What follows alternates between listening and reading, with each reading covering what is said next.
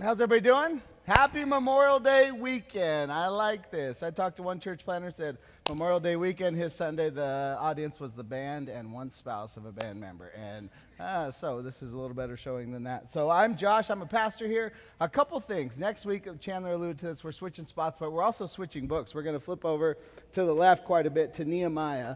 That's our graphic starting. So we are going to spend the summer looking at this Old Testament book, which is just key and vital to shaping the people of God. So hopefully you can, I know we have summer plans and summer travels, but join us for Nehemiah as we kick off that. Before we do that, though, I just want to be cognizant of the fact that this is a church family. We celebrate family milestones. I've got my oldest is an 11-year-old. He's going to be 12 soon, and then the teenage years. But as a church family, here's the thing that we're saying bye to here. This is our first home as a church family. It's like being Aubrey's first little one-bedroom apartment in Fort Worth, Texas. We didn't have to fix anything. We could just call and they'd fix it. It was sweet and simple, and it did what it needed to do for us in that season of life. We spent 3 years there, and it was beautiful. And this space happened by chance. I was meeting with a friend, Jack, of mine. He said, "Hey, have you looked at this space?" I said, "No." And we met here, and they gave it to us in the middle of COVID when all the other schools were kicking people out of their spaces. We got into this space. So I just want to stop and just thank God for his faithfulness, even in this space that he's given us for this short season. So let's pray together. Father, thank you for our first home. Thank you for this first rented space for our little church family. God, I pray that as you write our story and you continue to show us your faithfulness, that we would not forget to stop, reflect on your faithfulness to us as a church family, to our families within this church family, to the individuals within this church family, that we would always be a people that stopped and took time to say thank you. So God, we say thank you. Thank you, Jesus, for saving us, forming us into your image, and doing it within this church family. And just thank you that you've been so faithful to start us in the middle of COVID, get us going when the whole world was losing its mind. And you are faithful, and you're going to continue to be faithful as we move to our next space. So, God, we love you. Thank you so much, just from my own heart, just all the journal entries and prayers that you've answered already in this church family. I love you. We love you. It's in your son's name we pray. And everyone said, amen. All right, we get to look at the book of John for the last time for a while. So obviously we're not at the end of John. We're going to take a break, dip into Nehemiah, and then come back to John in the fall. And we're going to do a little series in the fall as well on just sort of gender and sexuality and a lot of sort of topics that obviously are big topics right now. But we'll come back to John, and we'll actually finish John next year in the middle of the year. So that's what we got as a church family. That's so you can plan your calendar around those things. Here's what we're looking at in John. A very key moment that Jesus is reflecting on before it happened.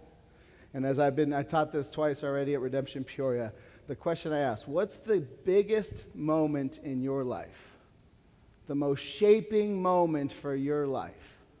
Like, this is the moment. I know there's a lot and it's kind of tiered, but what moment has shaped you?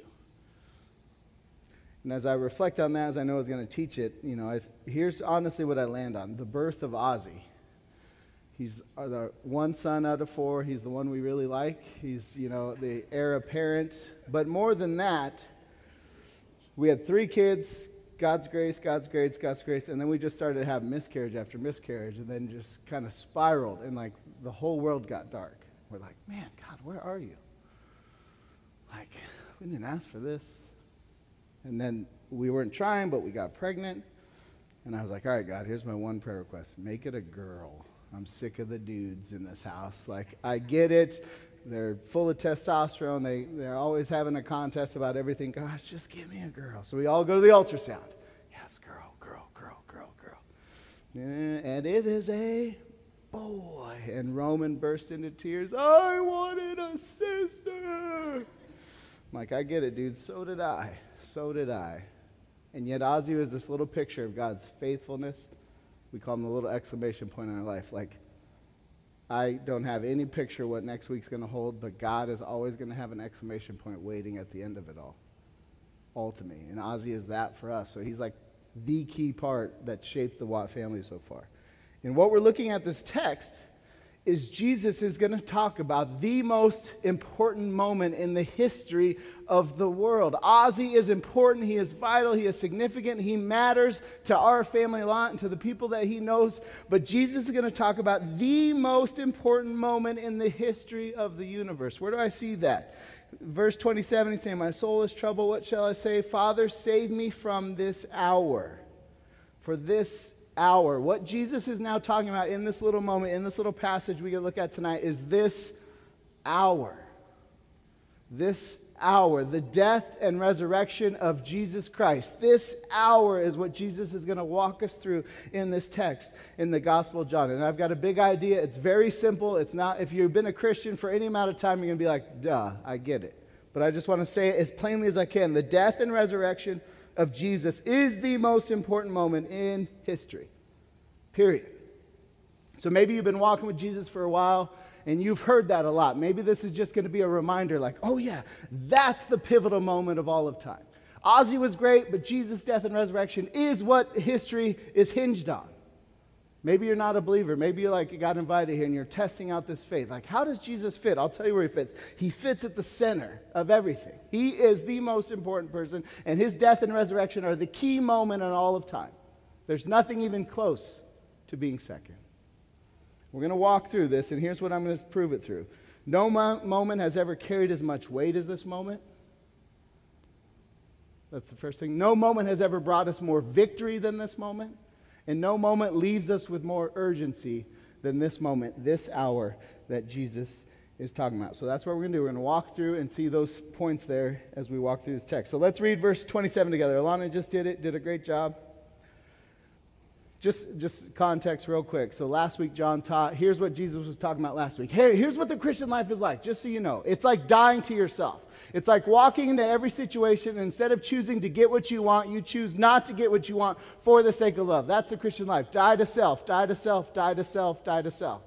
It was a very depressing but realistic picture of what Christianity is about. And now Jesus, I picture, he kind of turns, and as he's just telling people what it means to follow him, like in his mind, he's conjuring up the fact that he is the ultimate picture of what that is. Like, it's not a theoretical death for him. It's an actual death. You have to die to self. And now he turns, in verse 27, now we're watching Jesus interact with his thoughts about his coming hour. Now is my soul troubled. And what shall I say? Father, save me from this hour. But for this purpose I have come to this hour. Father, glorify your name. Then a voice came from heaven. I have glorified it, and I will glorify it again. The crowd that stood there and heard it said that it had thundered. Others said, an angel has spoken to him. Jesus answered, this voice has come for your sake and not for mine. Pause there. I'm troubled. My soul is troubled. The Greek word there is deeply troubled, in anguish. Jesus turns, and now he's in deep anguish. Now, just a theology. Jesus is fully God, fully man. That's what historic Christianity teaches. He is fully God, fully man. He is both of those things in one. And God says this about himself in Psalms. He neither sleeps nor slumbers. God is never off the clock. In Hebrews, it says this, everything is withheld by the power of his word. That is what Jesus is. Colossians says this, everything finds its center in Jesus Christ. He is in control of it all. He's never off. He's never confused. He's never tricked. He's always right there in the moment and in complete control of everything. And that God in the flesh says, my soul is troubled. What is he troubled about? He's God. He's troubled, and yet he's created all things, knows all things, holds all things together, and it says, I'm troubled. Some say he's troubled by the impending death, like the actual act of dying. And I think that sort of just misses it, because we're all going to face that. And here's the reality of being a human. We all kind of look ahead to death with certain levels of anxiety. So I was thinking, like, what makes us fearful about death? I think one is the unknown. Like, how am I actually going to die? Like, I have dreams to die in the most heroic way ever, and people write about me, and it's like, that guy was amazing. And I just know me, I'm going to, like, forget my keys and get stranded in the woods somewhere be found like 2 years later, and it's like, what was that guy's name again? But how we're going to die? Nobody knows. What about this? Who or what we'll leave behind? Now, being a parent, a father, the biggest fear for me is my kids, and when I leave them, what's it going to be like for them? Not that I'm the center of all things, but I worry about that. So I face fear like that. And some commentators said maybe Jesus is worried about his disciples. How are they going to do? And I don't buy that, because Jesus, all throughout the Gospels, pinned them every time. You 12, only 11 you are going to last. One of you is going to betray me. One of you is actually going to be the reason that I go to the cross. And the rest of you are kind of boneheads. Peter, you are the biggest bonehead of them all, but you're going to make it in the end. He knows exactly how they're all going to shape up after the cross. So I don't think he's worried about what's going to happen. And on top of that, he has given us our faith, the Bible says. Faith is a gift that's been given to us by God, so he's not like, I wonder if they're going to last. He knows the gift he gave us. And if it's as big as a mustard seed, we're fine. So I don't think he's worried about that. What about what's on the other side? Even as a Christian, I know I'll be with Jesus, but like what exactly that's like, I think about a lot, and it gets weird. I'm like, man, what is it? You just walk into a hallway. You're like, we know to be absent from the body is to be present with the Lord if you trust Jesus. How exactly that plays out, I don't know.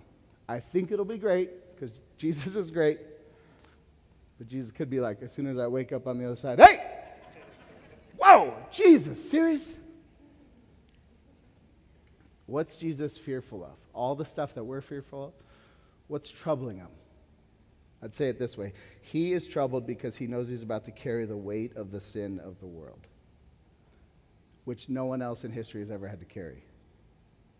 He knows he's going to a cross, and he's not just dying a death like all of us are going to die. He's dying a death that no one else could bear the weight of. He's going to bear the sin of the world. That's why, and he says, I am troubled. More than just the sin. He's going to bear the wrath of God, the Bible says. There's two words that kind of get at this in our Bible. That one is propitiation, one is expiation. Propitiation is he absorbed the wrath. So God's wrath was coming for us. Jesus stepped in the middle and took it for us. He knows he's about to receive the wrath of God. The other one is expiation. What happens now once your sins are taken care of? They are thrown out. The Bible says as far as the east is from the west, that's where your sins are. He chucks out your guilt, your fear, your shame. The Old Testament had a picture for this. The high priest would have goats that they'd sacrifice. And they'd have one where they bring two in. And then one gets slaughtered and killed once a year to bear the weight of the sin of Israel in that moment. Dead. Propitiation, the wrath of God on this innocent creature. And the other lamb sitting there like, what is going on here? And they kind of slap him on the butt, and he runs out the back door as a way to say, and then the priest would say, that's where your sin and your guilt and your fear and your shame is. It's run away. It's been absorbed, and it's been kicked out of the building. And Jesus is saying, I am troubled. It has nothing to do with the mechanics of death. It has everything to do with what that moment represents. Guilt, fear, shame, the wrath of God all rests on his shoulders in that moment. 1 John says this, he is the propitiation for our sins, and not only for ours, but for the sins of the whole world. Jesus is our wrath absorber, so he is troubled. What I love about Jesus, lots of things, but even as he faces these instances where you expect his kind of godness to show forth, he shows you what it's supposed to be like to be a real human in this world. He is troubled, and what does he do in this moment? He does what he would want us to do. He prays. What's it say there? End of verse 27. And what shall I say? He goes into a prayer. Father, save me from this hour. But for this purpose I have come to this hour. Father, glorify your name. Not only does he pray, he prays exactly the same way he tells us to pray. The disciples said, hey, Jesus, teach us how to pray. Just pray like this. Our Father who art in heaven, hallowed be your name. Pray to God and pray that he would be glorified in all things. What does Jesus do? Father, I don't know what this moment, I'm troubled, but glorify your name. I know this is your purpose. He shows exactly what we're supposed to do. Even as he's fully God, he's showing us what it means to be more human than most of us are. We all flinch towards, we can do this. Jesus never flinched that. He flinched towards, Father, help me. And Father, you get the glory in this moment. What else do we see? Even in his prayer, for this purpose I have come to this hour. Father, glorify your name. We see Jesus is also carrying the weight of carrying the purposes of God in a broken world. For this purpose. How is sinful man and holy God, how is heaven and earth ever going to come back together? Only if Jesus fulfills his purpose will that. And he's carrying that in this. For this purpose I came. For this purpose. I was talking to a guy in the Little League field, just, about Jesus, trying to sneak in the Jesus talk. Oh, what do you think about Jesus? I try to be pretty subtle. Hey, what do you think about Jesus, Dane? He's like, oh, I love Jesus. I'm all about Jesus. I'm like, oh, yeah, that's great. What do you think about Jesus' death? Well, I don't think about Jesus' death much. I said, well, then you're not a Jesus guy. You can't be a Jesus guy without thinking about his death, because at the center of his life, his purpose, he would say, is my death and resurrection. If you're going to say, I'm not about that death, you're not about Jesus. When I was a pastor at the church I came from, I remember meeting with a guy that was frustrated with a lot of things, and not that any of you guys will ever get to that point with us or me here, but he was kind of doing the thing, buttering me up. We just love you, and love you, Josh, and I love your family, and I'm butter, and we just pray all the Christian things you're supposed to say. We just pray for glory on your, whatever. And he says, and we just love Audrey. And I said, I'm glad you love Audrey, but my wife is Aubrey. And it was God's little gift to me in that moment, like, hey, don't take all this like, hey, I'm all about you stuff. He ain't about you. Not that that's why you get in a pastor and you would crumble if that's why. But it's the same thing someone saying, I'm all about Jesus. What about his death? I'm not, what? What death? You're not about Jesus if you're not about his death. Like at this church, we are gospel-centered, outward-focused. We could have been Jesus-centered and others-focused. We could have used whatever words. We can wordsmith whatever we want when we're writing the documents. We are gospel-centered, outward focus. Why gospel and not Jesus? Here's why. I meet with lots of church people, church leaders of all sorts of denominational rankings. And almost every denomination I meet with is very Jesus-y. I'm all about Jesus. But then you get into the nuts and bolts. What's the gospel? They have completely left it behind. So you could be about Jesus, all his interactions on earth. He's feeding the poor. He's taking care of the down and out. He's all about the marginalized. He's all about the women who are being overlooked. He's all about all these things. You can be very Jesus-y, but if it doesn't land on his death and resurrection and center itself there, you are missing Jesus. Jesus Christ is the most gospel-centered person in the world. You've got to be about his death and resurrection if you're going to be about Jesus. And Jesus knew that. He says, that's why for this purpose I came. But here's the other thing as I think about Jesus' death. If that's the center of how he views his life, how he views his purpose, I came to die as a sacrifice, an innocent sacrifice. I didn't deserve this, but I'll receive it for you guys. What do we, as Christians in this world that has every religious option on the table with people we interact with, in our families, in our homes, in our workplaces, in our neighborhood, wherever we're at, every religious option is on the table, especially in this Western civilization. Everything's on the table. Reminds me of the Book of Eli, old Denzel Washington movie, great.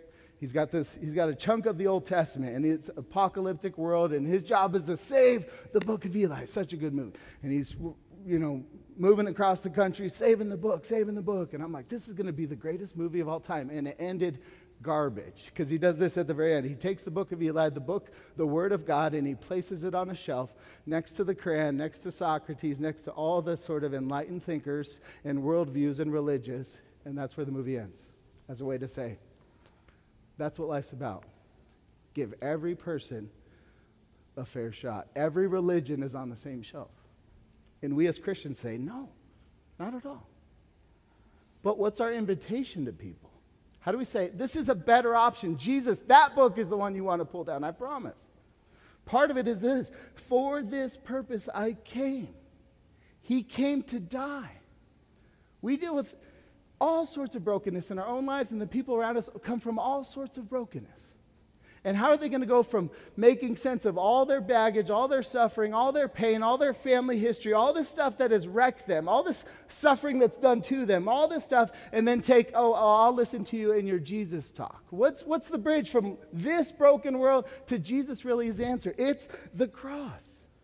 You can trust Jesus because he went through the same stuff you went through. He got into the mess with us. He took it on. I mean, a silly little example, but my kids, we have a pool, and they've been in the pool for like 3 months now. Just absurd. It's like 6 degrees in February, like 15 degrees, and now it's still cold, and I won't get in. And they want to play pool basketball all the time, so I just do what a good dad does. I'll play from the side. I never get in the water. I just drain threes, and I dominate the Watt boys in pool basketball. Most religions, gods, world leader types are just on the outskirts, getting the glory without ever getting into the cold water.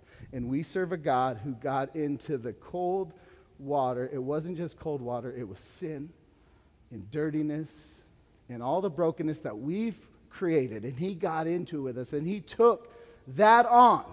That's why we can, whatever brokenness you have, I have a God who knows what it's like to live in a broken world. He actually took on that brokenness for you and for me. That is good news. Great news. The best news, the gospel news. Nothing better. And in this little interaction here, how does God the Father respond to Jesus in this moment? Verse 28, then a voice came from heaven. What does God think about him? His son. I have glorified it, and I will glorify it again. The crowd that stood there and heard it said that it had thundered. Others said an angel has spoken to him. Jesus answered, this voice has come for your sake, not for mine. What's significant about that? He has the approval of the Father in this moment as well. Like, here's one thing that I can never relate to people with as I counsel, and just the father wound. Lots of people have this sort of deep father wound that's kind of just at the core of their being. And I have a great dad, and I don't have any sense of that. But most of the world is like working out of some sort of father wound. And they're like craving, does my dad approve of me? I remember when I was a high school math teacher, so many kids would just be crying at the end of the graduation, like there's no dad there. I remember one kid, David, like, I just don't know if I have what it takes to walk out into manhood. Like, just break your heart stuff. Why? Because he's got no dad there to say, I'm for you. I approve of you. And what we see in this is God the Father approves of Jesus. There's 3 times from heaven the Father speaks in the Gospels. The first one is the baptism. Remember what he says? This is my Son in whom I am well pleased. It's beautiful. Fast forward, transfiguration. He's got his 3 guys, Peter, James, and John. He kind of pulls back and shows them his Superman, his glory a little bit, and says, this is what it's going to be like after this hour. And then God the Father speaks again. This is my Son in whom I'm well pleased. Listen to him. And the third and final time is in this moment, he answers this question. Glorify it. And God the Father says, I have glorified it, and I will glorify it again, meaning in the death and resurrection that is to come. What do we take from this? God the Father approves of Jesus Christ. What does that mean for us? The Bible speaks of being a Christian in this language. You are in Christ. You're either out of Christ, in Adam, you're an old self, or you're in Christ. You've been made new by faith. If you're in Christ, here's what this means. The approval of the Father that is given to Jesus because of his obedience is now yours. And you don't have to fight and to strive to be approved of and just, I am well pleased in Jesus, and now by faith that is ours. That is good news. The Father approves of the Son, and we are in the Son, so we get the Father's approval. Jesus took all that weight to the death and resurrection. What's the next thing we see? Verse 31. Now Jesus sort of flips, gets a little more poignant, is where you see him talking about victory. No moment has given us greater victory. Let's see verse 31 through verse 33. Now is the judgment of this world. Now will the ruler of this world be cast out. And I, when I am lifted up from the earth, will draw all people to myself. And he said this to show by what kind of death he was going to die. What victory is gained by Jesus Christ's death and resurrection? John Piper's an author and a pastor. He has a book, 50 Reasons Why Jesus Came to Die. And every single one of them are right and good. Here's what, as a pastor, what I would say. There are right, good answers to the question, why did Jesus have to die? What was accomplished in Jesus' death? I'd also say this in a challenging sort. There are very wrong answers to the question, what was accomplished in Jesus' death? You need to be aware of those. But as a follower of Jesus who's just trying to make it day to day, here's what I'd say. It says this about Mary, mother of Jesus. She pondered these things and treasured them up in her heart. When you think about the answer, what did Jesus' death accomplish? Do you have anything to treasure in your heart that are good, right answers to that question? Because that's what Jesus goes to now is, what is my death going to accomplish? When is it going to be accomplished? What's it going to accomplish? The when is there. Jesus says, verse 31, now is the judgment of this world. Now will the ruler of this be cast out. So when does Jesus think this victory is available? Now. What does he mean by now? He's talking about his death and resurrection. Here's what's troubling for some people as you try to make sense. And just what makes Christianity uniquely difficult is we believe in this good God with good purposes, and he's all gracious and all loving and all kind, and yet we live in a world that is broken. And it doesn't seem like God, who is good, is in control. And yet Jesus says, now the victory is here. How do we think about the now of the victory?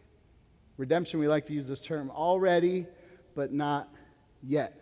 Now, in Jesus' death and resurrection, victory was started. And then Jesus is coming back again when all the victory will be understood fully, once and for all, and never again will we wonder, is God really in charge of this world? But now that Jesus is talking about is his death and resurrection.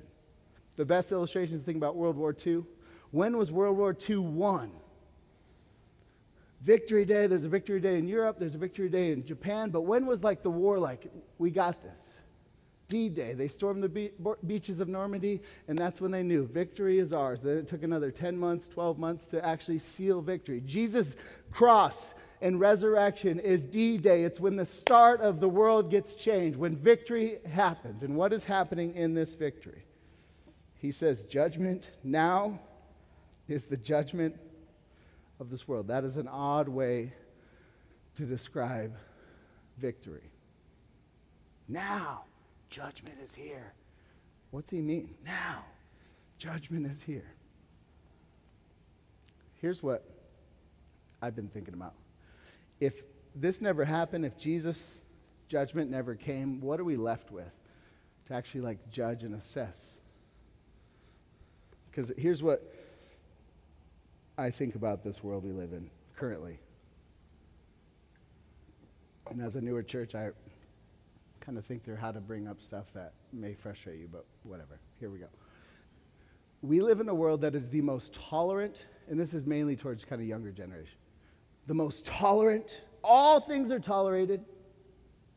All things are tolerated. Simultaneously, it's the most judgmental, woke, anti-whatever, cancel culture of all time. So we open to everything. We also judge immediately everything. And at the same time, simultaneously, we are the most thin-skinned, weak people ever placed on this earth.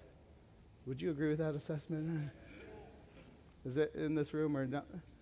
Tolerant of all things, judgmental of all things, politically, whatever, everything is getting judged all the time in all places and at the same time, no one can actually take a punch in these conversations. So what are we to do with this world? Jesus says, now the judgment is here. We as Christians don't have to live in that world where who's actually the judge here? We get to rest saying, the judge is here. His name is Jesus. And I know it doesn't look like he's the one assessing everything, but he is. 2 Corinthians says this about him, for we must all appear before the judgment seat of Christ, so that each one may receive what is due for what he has done in the body, good or evil.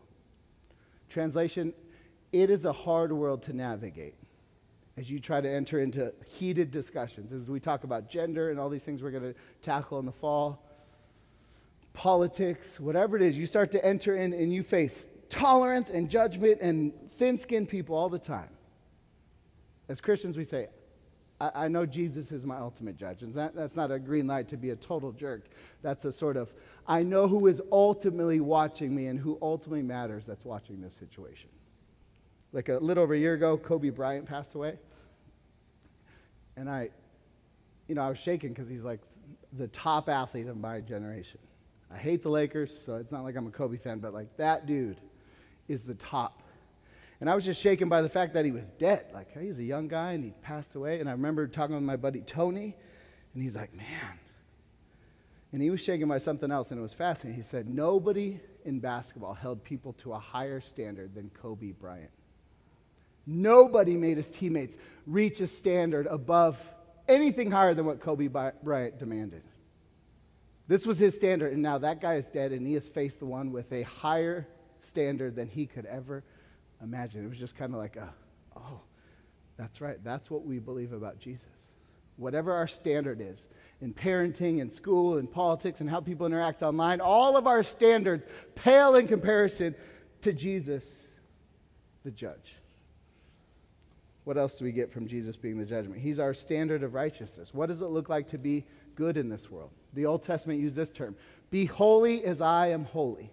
And then it gives us all these laws to shape the people of God. Here's what it looks like to live a holy life, a life that God looks at and is pleased. And now fast forward to the New Testament. All that gets bound up in the person of Jesus. And now when we ask the question, what does it mean to be holy? The answer is this, be like Jesus. The old bracelets, I think they're coming back. What would Jesus do? Is the question for the Christian. He is the standard. And here's where I think most people kind of camp out on that. What does it mean that Jesus was perfect? He's the standard. What does it mean to be like Jesus? Well, it means don't sin. And me and I think a lot of people, what they mean by that is don't sin, don't do things you shouldn't do. You don't use your money poorly, you don't cheat, you don't steal, you don't look at the opposite sex inappropriately, you don't do all those bad things. And that is absolutely true. Those are sins of commission. You don't commit sins. You don't do what you shouldn't do. But Jesus also had 0 sins of omission. Omission is doing what you're supposed to do. Doing the loving thing in every situation. Coming into this church on Sunday at 4 p.m., Jesus would always walk in here and he would perfectly love in every interaction. He never left love on the table that could have been had. We leave love on the table all the time because it's painful, it's not comfortable. I don't like that person, they're weird. They smell, I don't like their kids. And we leave love on the table all the time. The Bible says that's sin. If you don't do what you ought to do, that is sin. So Jesus is our standard. But he's also this as our judge. He shows us how serious God thinks of sin. How bad is sin? Well, Aubrey the other day was trying to tell me about this sin in my life. And I'm like, is that really sin? She's like, yeah. I'm like, I don't know. Really? Tomato. I don't. She's right. Jesus is more right. It's sin. And what's the cost of sin? God says it takes the death of his own son. It's serious. So we can play games with words and kind of make ourselves out to be as good as we want. But in the end, Jesus' death on the cross shows us just how serious sin actually is. Judgment is here. The victory is won. We don't have to overthink the judgment. We let Jesus be the judge. That's the good news. What's the next thing we see? Now, also, at the second half of that verse, now will the ruler of this world be cast out. That's the second thing Jesus talks about with victory. Now the ruler of this world, that's a way to talk about Satan, the deceiver, the serpent, the bad guy of this world will be cast out. Now on my death and resurrection, in that moment, Satan will be cast out. Hallelujah. What exactly does that mean? Because it doesn't seem like Satan's gone. My Passion of Christ, old movie, Mel Gibson movie, so good. I don't remember all of it. I know Jesus dies in it, but there's 2 moments that I remember vividly because as a former kind of Catholic kid trying to always get a picture of God that wasn't so removed. There's this moment where he's interacting with his mom and he kind of splashes water on his mom's face and they kind of giggle. And it was like, oh, Jesus was like a real person who messed around with his mom and joked. Like, oh, great. But the other moment is this moment here. Serpent will be cast out. He's in the Garden of Gethsemane. He's praying and he's bleeding. It says he's praying so intensely that he's bleeding out of his arms and out of his body. And he's praying and he gets up and he starts to walk and a snake slithers by. And he steps on the head of the snake as a way to say Genesis 3 just happened. Genesis 1 and 2, the world's perfect. Genesis 3, the snake shows up and screws everything up. And Adam and Eve listen to him. And that is the prince of this world that we're talking about. But in Genesis 3, it says, the serpent's head will be crushed. And Mel Gibson nails it with Jesus stomping on his head. Now, exactly how much has Satan been removed from this world? Like, that's a great image. I love it. It's like, that'll preach all day. Yeah, Satan's been stomped on. But he's still seemingly active. Even Revelation, if you read further in the Bible, Satan's depicted as a dragon. He starts as a snake, ends as a dragon, so there's almost like he's growing in influence. How do we think about what was cast out about Satan? Augustine says this, and I think he gets pretty close to what God wants us to know. He says, where is he, the serpent, cast out from? From heaven and earth? From this created universe? No, he is cast out of the hearts of believers. Since the invader has been cast out, let the Redeemer dwell within, because the same one who created us was also the one who redeemed. The devil now assaults from without, but does not conquer the Redeemer, who has now taken possession of the believer. The devil assaults from without by throwing various temptations into believer, but the person to whom God speaks within and who has the anointing of the Spirit does not have to consent to these temptations. Where has Satan been cast out? For sure out of us as believers in Jesus Christ. And that is great news. But he still seems to have some sway in this world. What's the best way to think about him? The Apostle Paul in Romans, when he's trying to describe what the law is and how it relates to us, he's like, let me give this analogy. It's like a marriage. Suppose the spouse dies. You are no longer bound to that spouse. That's what law is to you. It was the spouse that is now deceased. That spouse is out of your life. That's what it means to be a follower of Christian. What Satan is like this. This is the best way I can think of it. He's like an ex-spouse. Not dead. We may have prayed for it. It's still around. Still influencing. But not tied to you, not intimately involved, not living in your house, not there, but still around, kind of affecting your life in negative ways. Satan has been cast out, Jesus says. One day, when this day comes, it will be fully cast out. But for now, we Christians have victory over Satan. Amen? Here's the next thing we see in that. Verse 32. The third victory. I will draw all people to myself. And when I'm lifted up from the earth, I will draw all people to myself. He said this to show by what kind of death he was going to die. The death of Jesus has opened the door from God to all people. All people can look on him and be saved. All people. Now, as a Bible teacher, you have to know this. Words matter a lot. And some people read that all will be drawn to him. Does Jesus mean all, every single individual person will be drawn to him? There's branches of Christianity, universalism, that teach that all people will be in relationship with Jesus. How do we make sense of that?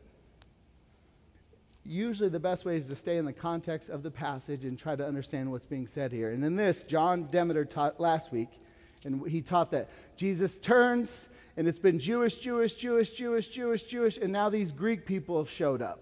And they want this salvation that's being talked about. And now Jesus, in that context, Jew and Greek, Jewish and non-Jewish, all will be drawn to myself. So if we're talking about the context, I think what John is saying is all tribes, all tongues. This isn't a Jewish thing. This is a world thing. All tribes, tongues will be drawn to myself. I mean, even think about your own story. I don't know fully where all my ancestors come from, but some come from Ireland, some come from Mexico, landed in Mexico during the Great Depression, got sent into the States. And I, son of Irish Mexican immigrants, believe in the Jesus of the Old Testament, the Jewish Messiah. Why? Because this passage is true. All people will be drawn when I am lifted up. That is good news, and we get to take that news out to this world. All people, if you look at them, and believe on him and trust in him will be saved. That is good news. That's our responsibility. And that leaves us with the final thing. Jesus never wants us to study the Bible and have great truths and nuggets in our head and walk out of here unchanged and go back to life as is. He wants us to do something with it. Verse 34 gives us what do we do with this? So the crowd answered him, we have heard from the law that the Christ remains forever. How can you say that the Son of Man must be lifted up? Who is the Son of Man? So you get there. The Messiah is here. We believe it. We've always been taught by the Old Testament scriptures that this is going to last forever. This is a done deal. We can kind of get in cruise control and just enjoy this party. Even the book of Acts where the church starts, they're sitting around and they're like, Jesus, is now the time where the kingdom's in and we just get to chill and ride this thing out. He's like, you don't understand the seasons, you don't understand much. And this is the same interaction. Isn't this forever? Yes, but not in the way you think. Verse 35. So Jesus said to them, the light is among you for a little while longer. Walk while you have the light, lest darkness overtake you. The one who walks in the darkness does not know where he is going. While you have the light, believe in the light that you may become sons of light.